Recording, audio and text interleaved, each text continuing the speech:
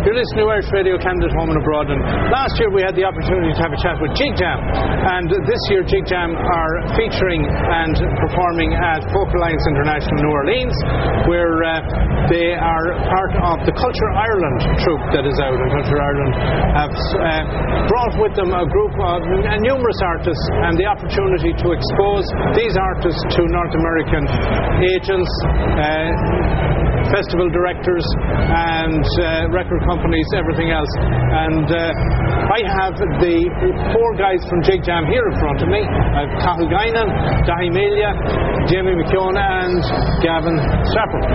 And with the finger, you nearly did. So guys, thanks a million first of all for coming on. Fantastic performance there a while ago. Thanks a million. Thank you. And I know in the last conversation I talked to Jamie and we chatted about how your style of music is not very, it's certainly not traditional Irish, no. And it would be very much different than what's out there on the Irish scene. Now, having seen you perform, which I hadn't, I'd listened to the CDs and all the rest, and just the use of the instruments. You have banjos, two 5-strings, two tenor banjos going at one time. 5-string and tenor banjo. And a mandolin. And what else was going then? There was fiddle going. And the guitar. An interesting use of instruments. First of all, what brought the four of you together? And I know there's 4 different stories to that. There is, so, Jamie, I heard your version. Basically, we grew up together in different ways and joined then. Like, I went to school with Dahi and I went to music lessons originally with Jamie. Right. And then Jamie played the banjo. He went to music lessons with Gavin. And then after that, we kind of met up with Flack Olds and the festivals back home. You just said music lessons. Where around Tullamore were you doing music lessons? I used to go to fiddle lessons with Cathal with Attractive Brady there. Okay. She was living in Tullamore at the time, and then I would have went to banjo lessons with Gavin with a girl called Tina Costello in Roscrea. Okay. So that was that kind of path, and then the boys obviously went to school together. So, in order to go from Tullamore to Roscrea to go to banjo lessons, it illustrates a level of enthusiasm, first of all, that you actually seek somebody out and are willing to travel that distance to do it. And obviously she has a reputation that you recognised. Absolutely, there wasn't many banjo players in the Tullamore area at the time, but again though, it come from our parents having huge interest in investing the time to bring us to these places. So like, I was only 12 or 13 at the time going to those lessons, so it was up to Mum and Dad to drive us there, and we're all lucky that all of our parents have been completely on board with our interest in music growing up, and they drive you wherever you need to go, whether it's a lesson or a gig or a festival or whatever, so we're all very lucky in that way. I think that's the main thing. So when you started out and incorporating what would have been Americana bluegrass somewhat, how was that taken? Particularly, did you try it at the Flat when it was in Tullamore? Definitely not for me. No, so bluegrass was in my house a small bit. Dad had a huge interest in like fiddle music and bluegrass and a lot of country as well. And then I met Dahi in secondary school and found out through conversation that he actually had interest as well. Right. At the time Dahi was just playing guitar, picked up the 5-string banjo, then we started the band, and Jamie had interest in bluegrass, and that's where it kind of... And how did you give the initial response? Because I would think... I think it was the fact that Dahi played the 5-string was the first real kind of kick to bluegrass, because I think there was a natural bluegrassy sound. So, like, we were just playing anything and everything.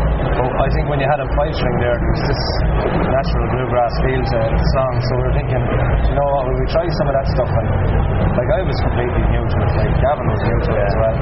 Cathal obviously said he dabbled a bit, but it was only when we kind of found our feet and started listening to bluegrass bands, it's like, oh, hold on now, this is similar to the Irish music. So, like, I wouldn't say we play bluegrass anywhere near the traditional bluegrass style, but we certainly played in our own style. But we'd have a huge interest in it, and like, we'd be very much influenced by the great bluegrass players and everything. But yet, like, we just do our own thing with it, you know what I mean? And where did you get your gigs? Starting off was pubs, really. Right. Pubs at home. We're playing all the covers for 21st birthday parties, and weddings, and all sorts, anything and everything. It's only really until Sean McCarthy, who's our manager now, he told us at the time he was a friend, and he said, you know, if you record an album, if you kind of try and find your sound, somebody potentially get gigs over here in America. Right. So that's what we did. And I have to say, that's where I came across you. Well, no, as I mentioned, you were mentioned to me when I was at home a few years ago by a friend of ours in Burr. But the first time I came across your music actually was on one of the websites where I get music, and I think Sean would have put it up there. Yeah. And that's one that DJs and the industry have access to. But when I downloaded that and I listened to it, kind of, this is interesting, different, and nice coming out of Ireland. Yeah. One of the great things about what's happening here at Folk Alliance is Ireland is being represented by such a variety and richness that is powerful. Like that, no one can categorise. No one can say, walk into a room and say, "Oh, they must be Irish."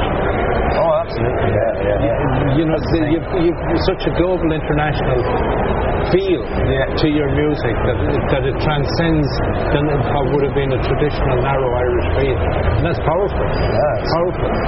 So when you came over then and started touring and playing in front of particularly American audiences, how did you find the response?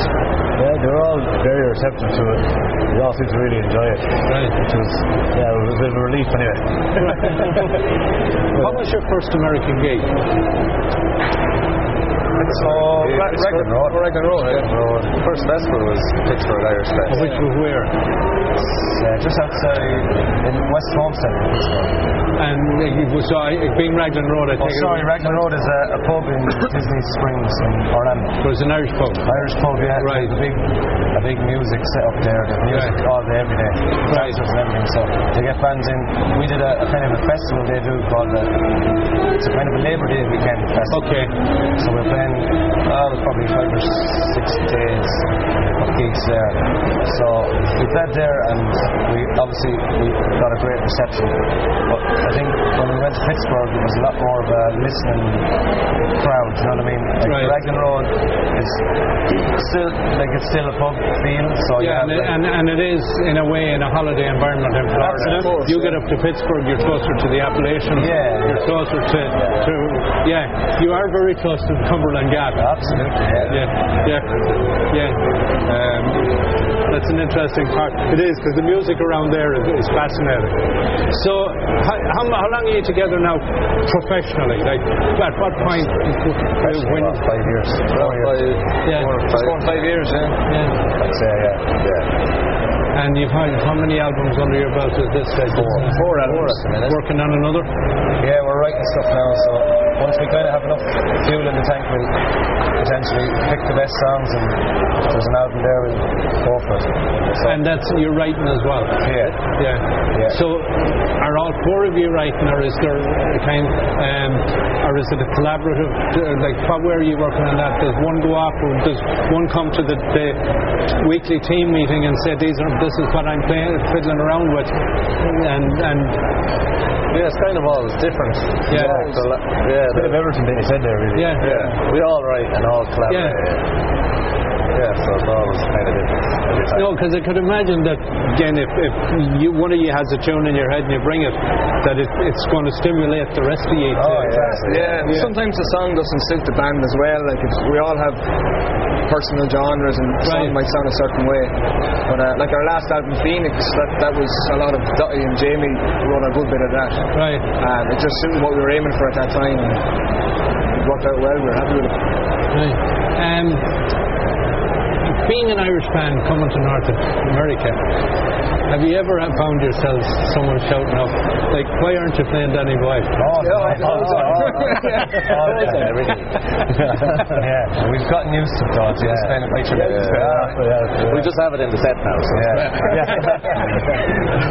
It is all the time, and it's not a bad thing. Like, I get it. Like, absolutely, we're Irish, and the natural thing is to sing Danny Boy, but like, like it's not that we don't like any of those songs. We have huge respect for all that. I know it's classic Irish. It is. People kind of think, oh, classic Irish songs will ask this band, even though you're playing stuff that is Irish because we've written it.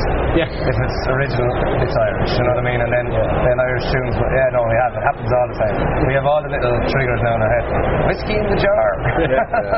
So on the circuit back home, the festival scene has changed a lot. Certainly since I emigrated, there weren't festivals at the way there are now. It gets busy coming up at the end of May, June, July, August is a busy festival time. It is. We don't play at home much, though. That's the only thing about it. Right. Now it's mighty busy for, say, I suppose what you describe as pop acts and stuff like that. We don't really fit the bill for a lot of those festivals. That's why we spend so much time over here. Like we'd love to do festivals at home, but a lot of them are kind of, I suppose, to go off, I suppose, what's popular at the minute on the radio and all that stuff. Yeah. Which isn't Irish bluegrass.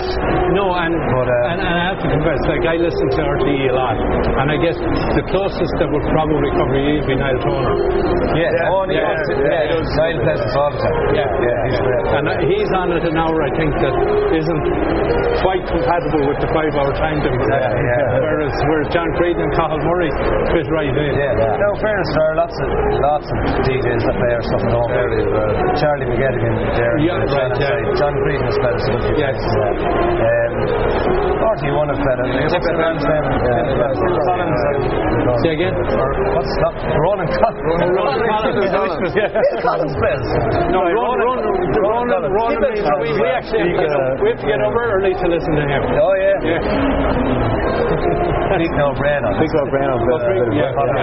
And Ruth Smith, you wouldn't be on Ruth Smith as well. So like I noticed Irish radio, there's a good cross section represented now. Oh, it's great. Yeah, it's great. And because on the one hand I hear some artists and they'll say, it's very hard to get coverage to get play on RTE, and yet on the other hand when I listen to RTE they seem to be very supportive of Irish artists. So after New Orleans, is this your first trip down to New Orleans? Yeah, first time here. Won't be your last, will it? No.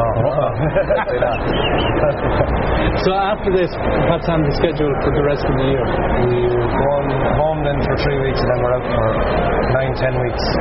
And start in the northeast, Boston, New York, Maine. We go then to the Midwest, to Michigan and Chicago. We actually have a little residency stint in Dollywood there in Tennessee. Okay. Dolly Parton's theme park. And we did that before. It's a great gig actually. Right. It's a little. We play three sets per day. But like it's a theme park with roller coasters and all that. But it's like a music theme park. Do you know what I mean? So like you have sit down audiences every day listening to your stuff. And I suppose from your perspective that's a little unusual that you actually get to do your set and have time off. And actually, because I know, having spent time on the road myself, like I don't know how many times I've been in New Orleans, but it's always on the go. And the suitcase is closed, and airport convention centre. So to get a gig like that allows you actually sample the environment. It's a nice way to relax. In one spot for I think it's 2.5 weeks or there. That's fantastic. And you can kind of. And what about Europe? Because a lot of Irish artists do well in Germany. Yeah, we're just back from Germany. And what was the reception like there? Great. Really good. And then likewise, I think, isn't it? There's a strong interest in Irish music or Irish performers. Is it up in Norway or Sweden? Or we've been to Norway playing before. Haven't been Sweden, but we've got lots of interest from various festivals and so on. Europe's good now. In fairness, we haven't probably been there as often as we've been to the States and stuff like that. Anytime we have been there, it's been very, very much a good experience, and again, receptive crowds and stuff like that. So is it a reasonable time to get an assessment on the state of hurling and football in Offaly? Well, I never Tipperary anyway. Never a reasonable time. Not at the minute anyway. Offaly are down in the bottom floor at the minute now, but they've a Kenny man over them. Michael Fenley's the manager at the minute in Ireland, so hopefully he can shed a bit of success into them, maybe pull them back up to where they used to be. But look, we'll keep supporting them anyway, and sure, you never know, they might come good again. Never know. Guys, okay, where can people find you on the web? JigJam.ie is our website. And Facebook, just look up JigJam. And where did the name come from? Actually, my sister just came up with it when we were starting first. She was in the band when we originally started, and it didn't really mean a whole pile at the time, JigJam. It's only since we've played our music over here and defined our sound, the idea of what we do on stage now is complete JigJam, because a jam band, I suppose, this bluegrass band jamming off each other, and then jig has the Irish tune in it and stuff, so JigJam makes sense for it, finally. Well, we've been chatting with JigJam at Focal Lines International in New Orleans, and that's Cathal Guinan, Dahi Melia, Jamie McKeown and Gavin Strafford. And thanks a million, guys, for taking the time to chat with me. No problem at all. Thanks.